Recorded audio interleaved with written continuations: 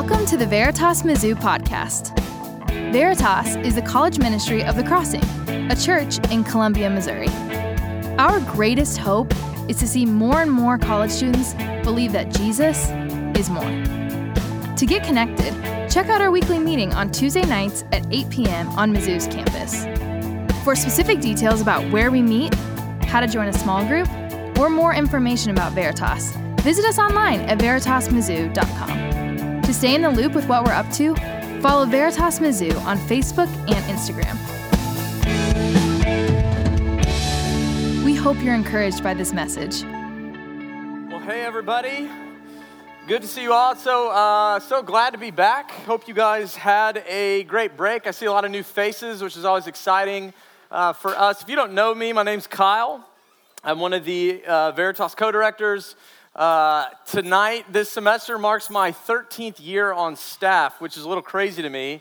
Time flies, as they say. Speaking of time, many years ago, back on my 20th birthday, I had the opportunity to go skydiving. Now, maybe you've been skydiving, that's great, but I did the real skydiving, right? Not the kind of fake skydiving where you know, you're strapped to a professional and, you know, they kind of do all the work for you and you're just kind of along for the ride. No, I did the real deal. I jumped out of the airplane myself, completely solo. I didn't actually jump. I more or less stepped out of the plane. Actually, the company that we used, they had a slightly different process. So here's how it went. I was in this tiny little plane. It was a little Cessna, no doors on the plane, which I thought was weird until I realized I'm jumping out, so it doesn't really matter. But there was a platform just outside. So when I'm standing at, kind of standing at the doorway, looking down thousands of feet, there's like a little itty bitty platform that I'm supposed to stand on. When I say little, I'm talking like, 1 square foot, right? So first step is to put 1 foot on that platform, right? That's kind of like breaking the ice. You're getting your body outside of the plane. You're getting ready to go.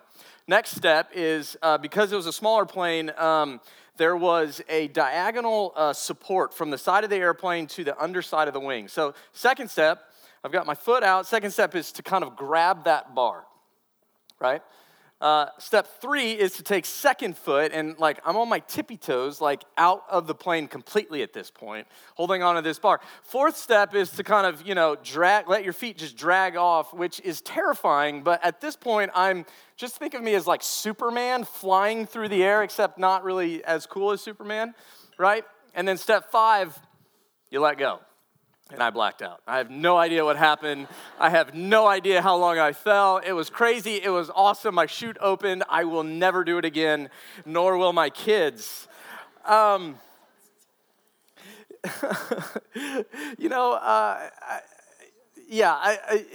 remember that day like it was yesterday, but the thing that I remember most, as clear as all of that stuff was for me, the thing that I remember most is actually something that happened before any of that happened. It was something that our jump instructor said to us. So in order to jump solo, you've got to take a class. I had to take a 5-hour class. I had to pass a test. I had to get the green light, which, as I think back, taking a 5-hour class and passing a test should not qualify someone to jump out of an airplane. But I digress. So we sit down in this small room. It's like 8-10 of us jumping that day. And we sit down in the room, and the jump instructor, first thing he says, hey, I just want to say up front, some of you, maybe all of you at this point, have heard that skydiving is dangerous, right? That things happen, and when things happen, or if they happen, you'll get really hurt. And so maybe you shouldn't go skydiving. He said, I want to say to you something very serious. He got laser focused. He said, I want to say something really serious. He goes, that is completely false. It's a lie. He said, if something goes wrong today, you're not going to get hurt. You're going to die.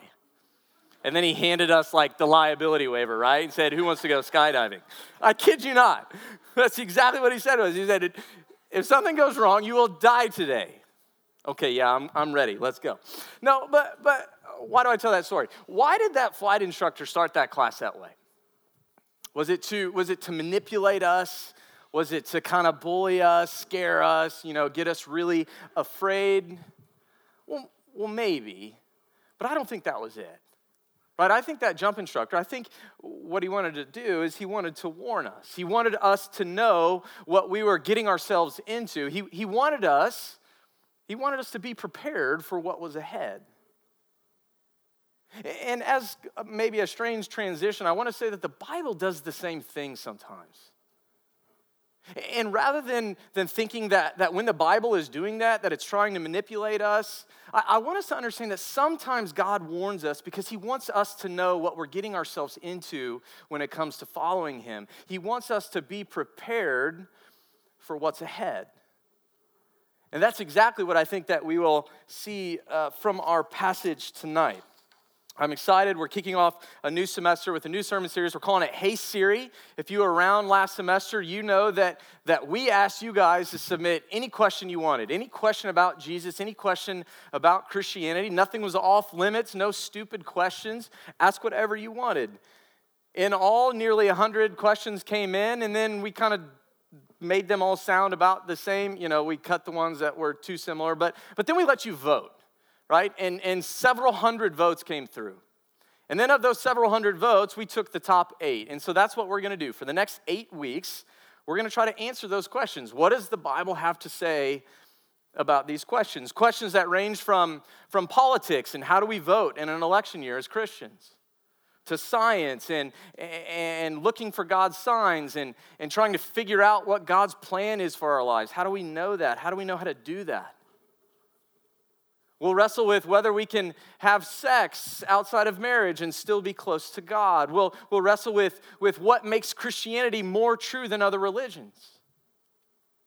We'll ask questions like, how do we know when the Bible is meant to be taken literally, and how do we know when it's not supposed to be so literal? He said, all those are fantastic questions. I hope that you're excited. I'm really excited.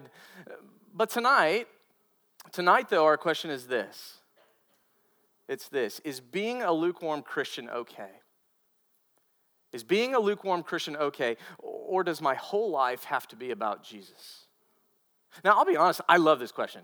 Literally, out of all the questions that were asked, this is my favorite because to me, there's no pretense about it. It's honest. It's genuine. It's real. It gets straight to the heart, I think, of what it means to follow Jesus. It gets straight to the heart of what it means to follow Jesus. And to be honest, that is the most important question that any of us will ever ask and any of us will ever answer. I love it.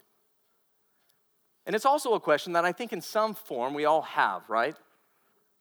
Some of you, you're in your last semester of college. It's crazy, but you're graduating in May. And soon enough, you'll be in a new city, a new place, maybe with a new job, hopefully, probably making new friends. And maybe if you haven't already started, you soon will. You're going to start asking yourself, you're going to start wondering, what does it look like to be a Christian after college? What does it mean to follow Jesus after college? Can I be lukewarm? Or do I have to be sold out for God? I mean, I know what I was involved with in college. I know the things that I did, but do I really have to do all that after college? Do I have to be all in, or can I just be lukewarm? Maybe you've been a Christian for a while now, and if you're honest with yourself, some of that passion, some of that excitement, it's starting to wear off. The passion, the excitement that maybe you've kind of first had or once had for Jesus is not quite there anymore, and you're wondering to yourself, is that okay? Maybe this whole Jesus thing, relatively new for you, but you're asking yourself, what does it actually mean to be a Christian? What am I even getting myself into with respect to Jesus? Some of you in a room this size, I know wouldn't consider yourselves Christians at all, but you're interested in listening. You're interested in learning, asking questions. What's Jesus all about? What does Jesus want from me? See, I don't know where you're at, but wherever you're at, I think most of us, I think all of us are asking that question in one way or another. Is it okay to be lukewarm? Or does my whole life have to be about Jesus? What does Jesus really want of me? What does Jesus really want? Well, tonight, to help us with that question, I want to turn to the book of Revelation. I thought it'd be fun to start off with some light apocalyptic literature. Just kidding. We're not getting into the weird stuff. We are getting into Revelation, just not the weird stuff. If you're unfamiliar with Revelation, it's the last book of the New Testament. And there's a lot to know about the book of Revelation. But for tonight, all you really need to know up front is that Revelation, it kind of begins with 7 letters. 7 letters. A guy named John wrote them, but the words that John writes actually come from Jesus himself. And these 7 letters, they're written to and they're written for 7 different churches in a geographical area around 90-ish AD. And one of those churches is in a city called Laodicea. That's the letter that we're reading tonight, the letter to the Laodiceans. And so look, chapter 3 of Revelation, picking up in verse 14, this is what Jesus says to this church. He says, to the angel of the church in Laodicea, write, these are the words of the Amen, the faithful and true witness, the ruler of God's creation.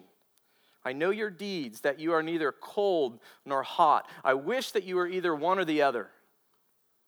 And so because you are lukewarm, neither hot nor cold, I am about to spit you out of my mouth. Okay, pause. That's not exactly the feel-good image that we have of Jesus, is it? Jesus is saying to this church, catch this, Jesus is saying to this church, he's saying, you're not cold, you're not hot, you're somewhere in the middle, you're lukewarm, and guess what? Because of that, Jesus says, I'm going to spit you out of my mouth. Some translations actually go a little more crude. They say, I'm going to vomit you out of my mouth. In other words, Jesus is saying to this church, you're lukewarm and I hate the taste. Now that's intense, right? That's kind of an intense way to start. And I realize, I'm going to say up front, I realize that for some of you in the room tonight, this is exactly, verses like that, things said like that, are exactly why you want nothing to do with Jesus. You're here tonight because you're being nice to a friend that invited you, and that's great. But if you're really honest with yourself, you don't really want anything to do with Jesus. You want little to do with him because your understanding of Jesus is that Jesus is a guy that's always angry. He's a God that's always angry, and in particular, he's always angry because you're not good enough. And so why follow a God like that? Why would I follow a God like that? Jesus is always angry for me not being good enough. I get that. To be honest, I think that's a fair question. I really do. But what if that understanding, let me ask a question to that question. What if that understanding of Jesus misses who Jesus actually is? And what if that understanding of Jesus misses who he actually thinks that we are? See, if that's you tonight, you're here, and you're not quite sure what you think about Jesus, that's great. I'm glad you're here. Maybe you think you know who Jesus is and what he's about, and that's not a good thing. I'm glad you're here. But I hope that you'll come back. I hope that you won't tune me out. I hope that you'll keep coming. I hope that you'll grab a staff member, a leader. We'd love to talk. And I think that if you keep coming back, I think if you stick around, what you'll see over time, is that Veritas, this community, this group of people is a group of people that will help you encounter the real Jesus, not some caricature of him. And let me say this too, that encountering the real Jesus will change your life forever. There are a lot of people in this room that would say that. I would say that. That's been my experience. Jesus has profoundly changed my life forever. All of that said, we've got to deal with a massive elephant in the room, right? What's up with Jesus vomiting people out of his mouth?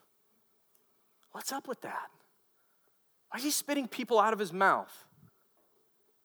People that are lukewarm. Some have said that maybe you've heard this, that what Jesus is frustrated with here is that the people in this church, at least some of them, have lost their passion. They've lost their excitement. They've lost their spiritual fervor, if you will, for Jesus.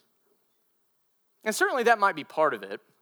But if it's all of it, then why does he say, go back to verse 15, why does Jesus say to them, I actually wish that you were either hot or cold?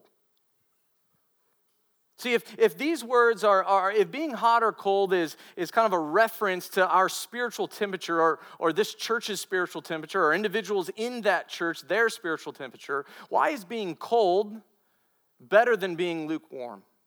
That doesn't really make sense, does it? So I think Jesus is actually doing something a little bit different. But to understand that, we need to know some geography, the geography around Laodicea. And I know, this is exactly why you came to Veritas tonight. You wanted to hear about the geography around Laodicea. Stick with me. It's interesting, I think, at least for me. Anyway, Laodicea, it's a city. It's situated in a valley, 10 miles east. Picture it. 10 miles east is a city called Colossae. Maybe you've heard of Colossae. Colossae, amongst many things, was known for its pure, cold, life-giving drinking water. You see, in the area, there were these snow-capped mountains. And so what would happen is the snow would melt, and it would make its way to the city and provide this city, the city of Colossae, with this cold water, this thirst-quenching, pure drinking water. Now, to the north of Laodicea was a city called Hierapolis. Hierapolis was known for something completely different. It was known for its thermal hot springs. And in particular, these hot springs were known for, they were famed. People would come from all over to come to them because of their medicinal effect, their healing powers. Think like, long day and you jump in a hot tub, how relaxing that is for your body. People are coming from all over for these hot springs. So to the east of Laodicea is a city known for its cold, thirst-quenching, pure drinking water. And to the north are these thermal hot springs that are healing and medicinal. What about Laodicea? Laodicea actually was known for its lukewarm and often contaminated drinking water.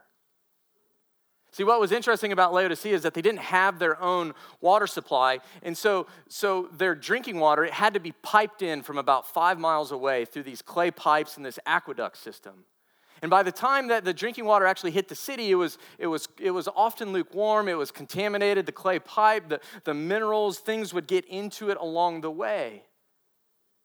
And so all that to say, what Jesus is doing here is not using an arbitrary metaphor that just kind of talks about their spiritual state. No, he's using words, hot, cold, lukewarm, words that meant something real, meant something tangible to this church. And Jesus is using these words very specifically, very pointedly, because the Laodiceans had a problem. They had a problem. What was it? Back in verse 15, Jesus says, I know your deeds. I know how you're living your life. And guess what? It's just like your drinking water. It's disgusting. It's lukewarm, and I hate the taste. Now, I want us to catch this because I think this is shocking, at least it is for me. Who's Jesus talking to? Jesus is talking to church people.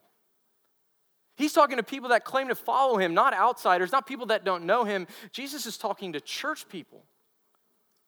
He's talking to a church. He's talking to people that are they know that they're supposed to be hot and cold water for other people. He's talking to people that know that they're supposed to give life to others. People that are supposed to bring healing to the people around them. People who know that their lives should be about promoting the flourishing, the well-being of their city. Why? Because of their faith in Jesus. See, following Jesus means living differently. It means living differently, but apparently that's not how they were living at all.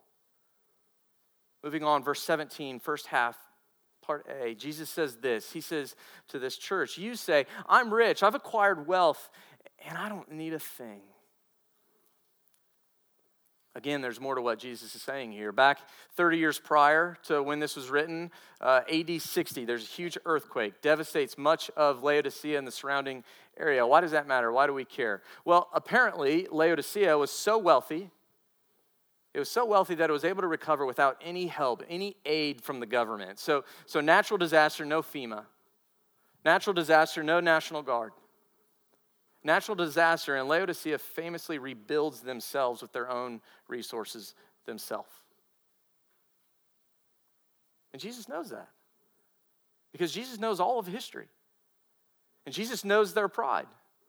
Jesus knows their self-dependence. Jesus says to them, you're rich. You've acquired wealth. You say that you don't need a thing. You see, their sense of self-sufficiency, what did it do? It made them complacent with respect to Jesus. And so now their lives, they're just going through the motions. They're not giving life. They're not bringing healing, relief to the people around them. No, Jesus is their works, their deeds, their motivations, all of it. It's lukewarm. How they're living. How they're representing Jesus to the city. Their culture. It's lukewarm. And Jesus hates the taste.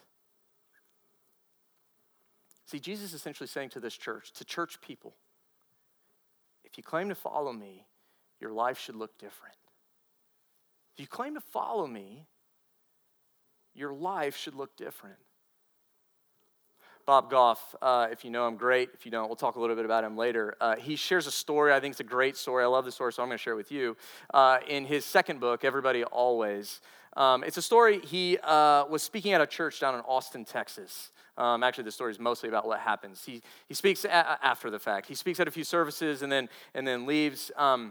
He tells a story like this. He says, after those services, what do? I hop into my rental car and I speed off to catch my flight. He had something going on that night with his family. He wanted to catch his flight and make it home.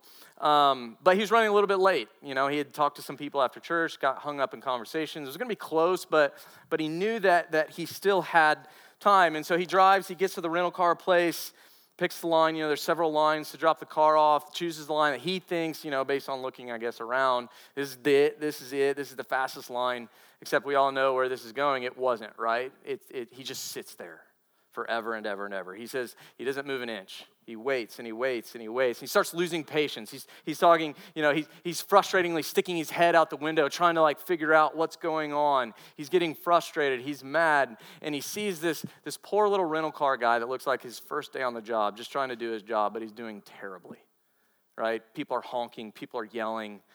You know, Goff, he says, you know, I'm you know, kind of doing a drum roll on my steering wheel. I'm kind of banging on the dashboard. I'm moving my foot around on the brake. He's like, I'm yelling, come on at this point. Like he's visibly and physically upset. And he can't wait to let this guy have it. Because as he's waiting in line for minute after minute after minute after minute, he misses his flight. So long that he misses his flight, and so he says he can't wait to let this guy have it. And he finally gets to the front of the line, rolls his window down, and the guy is so oblivious, has no idea what he's done, has no idea that he's held the line up so long, he has no idea that most likely a lot of the people in line have missed their flight. He says, hey, sir, how was your rental experience today? And Goff, he tells the story, he's like, dude, I was ready to go crazy on this kid, right? But something changed. Something changed in that moment. And he says, you know, I don't know what it was, probably the Spirit, God doing something, but I didn't scream. I didn't tell that guy how terrible he was at his job. I didn't say anything about missing my flight. Instead, he says to the guy, you know what? He goes, I had a great time. This car's awesome. You're awesome. Airplanes are awesome. Life's awesome. I hope you have a great day. Clearly a better man than me. Then he gets out of his car and he starts walking to the terminal. He's got to rebook his flight to get home. Says he gets halfway through the parking lot and he hears someone kind of like yelling after him, and so he turns and it's that guy. He's just like literally running after him, and Bob's like, well, this dude's crazy, but what's he gonna do? Catches up to him. And he you know, he's out of breath because he's running, trying to, you know, stop him, and catches up to Bob. Bob waited, and the guy catches his breath, and he looks at him and he says, hey, I didn't say this back there, but I just want to let you know that sermon that you gave this morning at church, it was amazing. It was so good for me. Thank you so much for what you said. Goff says his gut just sinks, right? It just sank. You were there, he thought to himself. Now, what I want us to do, imagine if Goff, or put yourself in that situation, if he would have done what he wanted to do initially, what he had planned to do, to let that guy have it. What sort of image of Jesus would he given that guy working there that day? What sort of image of people who claim to follow Jesus would he have given that guy had he just went crazy on the guy? See, here's the point of Goff's story, and frankly, here's what the Laodicean problem has to do with us. People will figure out what we really believe by seeing how we actually live. People will figure out what we really believe by seeing what we actually do. How we live, how we treat people, the decisions we make, what we say. See, let me say this. Bob Goff's not the hero of that story. Jesus is. Jesus is. Because when we actually follow Jesus, Jesus changes us. He changes our lives, how we live. See, I think a lot of times we have this wrong idea of what it means to follow Jesus. We think that being a Christian is about believing in Jesus so that someday we can go to heaven. You know what's really interesting is Jesus actually never says that in the Gospels. Jesus never says, hey, believe in me just so you can go to heaven. No, time and time and time and time again, what does Jesus say to people? What does he say to us? 2 words, follow me. Follow me. He invites them to follow him. See, being a Christian means following Jesus, not just with our heads, our beliefs, but with our hearts, our affections, our emotions, with our hands, how we live, what we do, our entire lives. That's what it means to follow Jesus. It means being his disciple, his apprentice, his representative in the world, being a part of bringing love and justice and mercy to our cities, to our communities. It means bringing life to the people around us, bringing healing to those that need it, being hot and cold water everywhere we go. What does your life say about what you believe? What does how you live your life say about what you believe? See, the Laodiceans, they said, we're rich. We've acquired wealth. We don't need a thing. Right? They were indifferent to them, or they were interested in themselves and indifferent to Jesus. And they became lukewarm. But here's their problem. Their self-assessment, it couldn't have been further from the truth. You think you're rich. You've acquired wealth. You don't need a thing, Jesus says. But in fact, 17b, in fact, you do not realize that you are wretched, pitiful, poor, blind, and naked. Not rich, poor. Not wealthy, wretched and pitiful. Not without need, blind and naked. Now remember, Jesus is talking to church people. People that thought they had it all together. But they missed it, didn't they? They had a wrong view of themselves and what it meant to follow Jesus. And Jesus said that it was contaminating their representation of him to the people around them. Now, why was that? Why was it such a contamination? Why was that such a big deal? I think there are lots of things that we can say, but perhaps the simplest is that their lives, well, they were just centered on themselves. See, when life is all about me, there's not much room for Jesus, is there? When life is all about me, there's not much room for Jesus. Read a story the other day about a guy named Kevin Ball. Actually, he prefers to go by His Excellency Kevin Ball. He is the founder and leader of the Republic of Malaysia. Never heard of it? I hadn't either. It's because this so-called country, it consists of Ball's 3-story, 3-bedroom house and a 1.3-acre yard just outside of Dayton, Nevada. Not kidding. Small, yes, but important nonetheless. You see, Malaysia has a space program, which, as it turns out, is a model rocket. It has a national sport, which is broomball. It has a navy, which is an inflatable boat. And a currency, get this, a currency that rises and falls depending on the price of chocolate chip cookie dough at the local grocery store. Not kidding. Here's a photo of him right there. See, Ball is considered he's considered a micronationalist. Maybe you've read or heard about micronations. You should Google it because it's pretty interesting. But essentially, they're a group of do-it-yourself nation builders who raise flags over their property, over their house, and they declare, as this guy says, that this is the kingdom of me. I mean, literally, that's what he said. This is my kingdom, the kingdom of me. Now, honestly, I don't know. Maybe this is a joke. Maybe it's serious. I don't know. But regardless, I think Kevin Ball is doing something that every single one of us wants to do. He's doing something that we all want to do. We want to build the kingdom of me. We all want to build and live in the kingdom of me. Maybe we don't say that. Maybe it's not that explicit. But think about it for a second. Think about that for a second. Why do we spend so much time curating an image of ourselves? Why do we spend so much time jockeying for social position amongst our relational circles? Why do we spend so much time, why are we so concerned with creating our personal brand, whatever that even means? Why are we so focused on making our personal happiness our number one goal? Why are we so focused on doing what's most convenient for us, what's most comfortable for us, not for other people? See, why does Jesus often get pushed out in our lives? Why do our lives, another way of saying it, why do our lives often easily become lukewarm? Well, I think because we're living for our own kingdom instead of his. We're living for our own kingdom instead of Jesus's. And so the question for all of us is, which kingdom are we living for? Which kingdom do we want to live for? You see, the Laodiceans, they thought they were all good. They thought that they didn't need a thing, but Jesus says that they're wretched, pitiful, blind, naked. They're lukewarm, and if something doesn't change, Jesus warns them he's going to spit them out of his mouth. And it's hard. I get it. It's hard. But that's the same warning that he's giving to us. We might think that we're good. We might think that we don't need a thing. We might think that we can rebuild ourselves, but Jesus says we can't. We can't.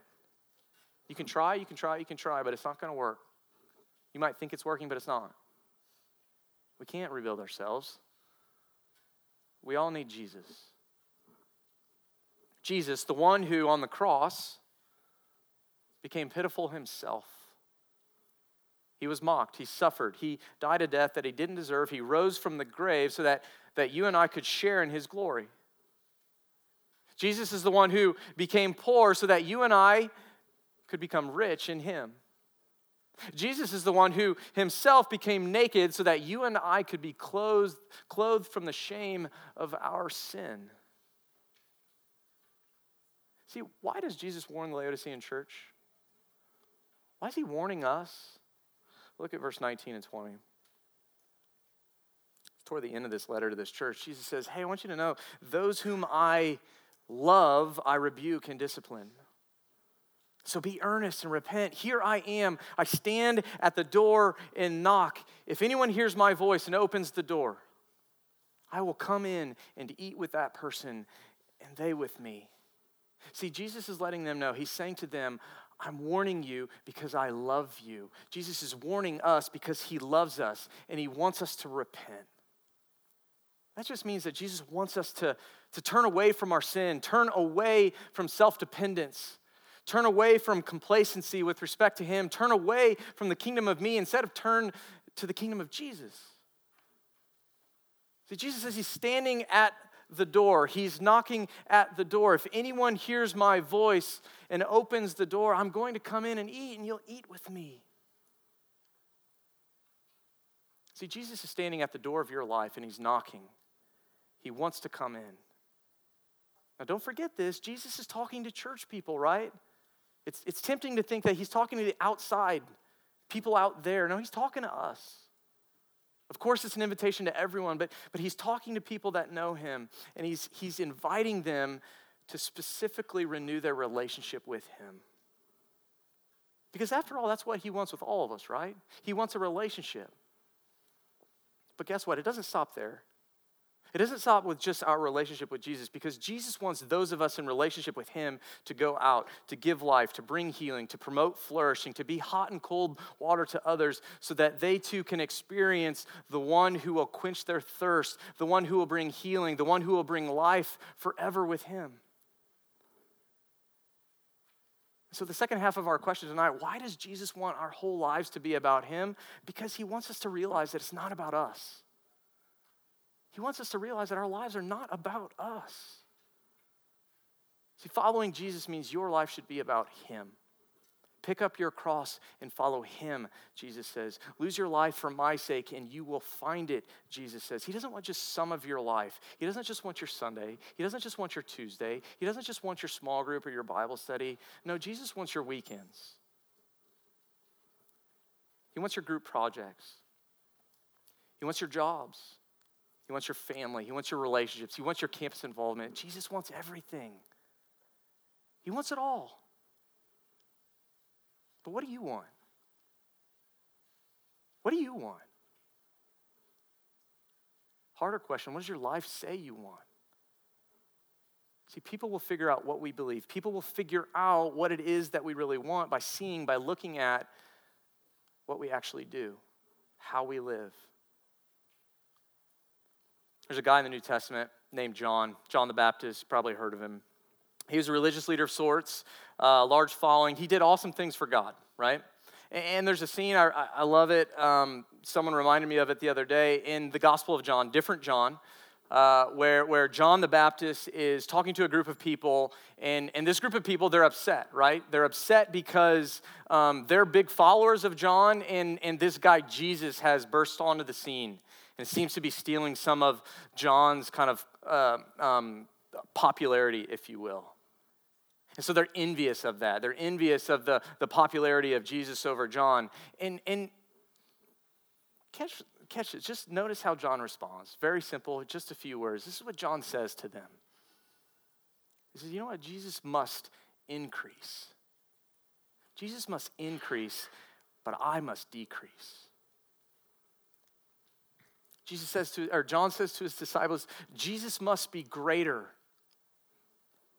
and I must become less. I must become less. Music team, go ahead and come on back. I don't know where you're at with respect to Jesus.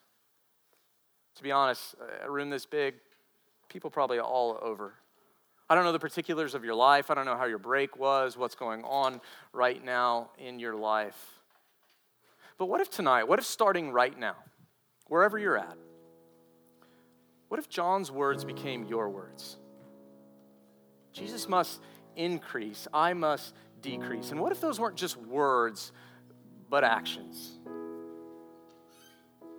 Not just words, but actions. See, what if tonight, what if this week, beginning of a new semester, beginning of a new year, what if the rest of your life that was true of you? What if that was true of us? If we were a community of people known for living in a way that says, Jesus must become greater, we must become less. I want to live for Jesus' kingdom, not my own. What if before that next social media post that you make, you say to yourself, Jesus must become greater, I must become less. Before the next conversation with that friend that's kind of hard, before you walk into class, before you walk into your job, in your relationship with your girlfriend or your boyfriend, before you go out at night, after you wake up in the morning, and everything in between, what if you said to yourself over and over and over, Jesus must increase, I must decrease? What sort of change might that make in your life? What sort of change might that make in the different pockets of campus that we're all a part of? See, what will people see when they look at our lives? So my hope, my prayer is that when people look at us, who they see is Jesus. Because Jesus is the one that every single one of us needs. Amen.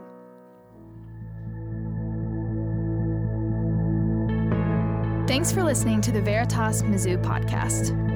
If you were encouraged by this message, please be sure to rate us and hit subscribe on iTunes, Spotify, or wherever you get your podcasts.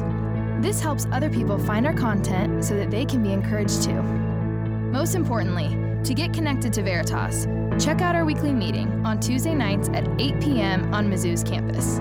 For specific details about where we meet, how to join a small group, or more information about Veritas, visit us online at veritasmizzou.com. To stay in the loop with what we're up to, follow Veritas Mizzou on Facebook and Instagram. Thanks again for listening.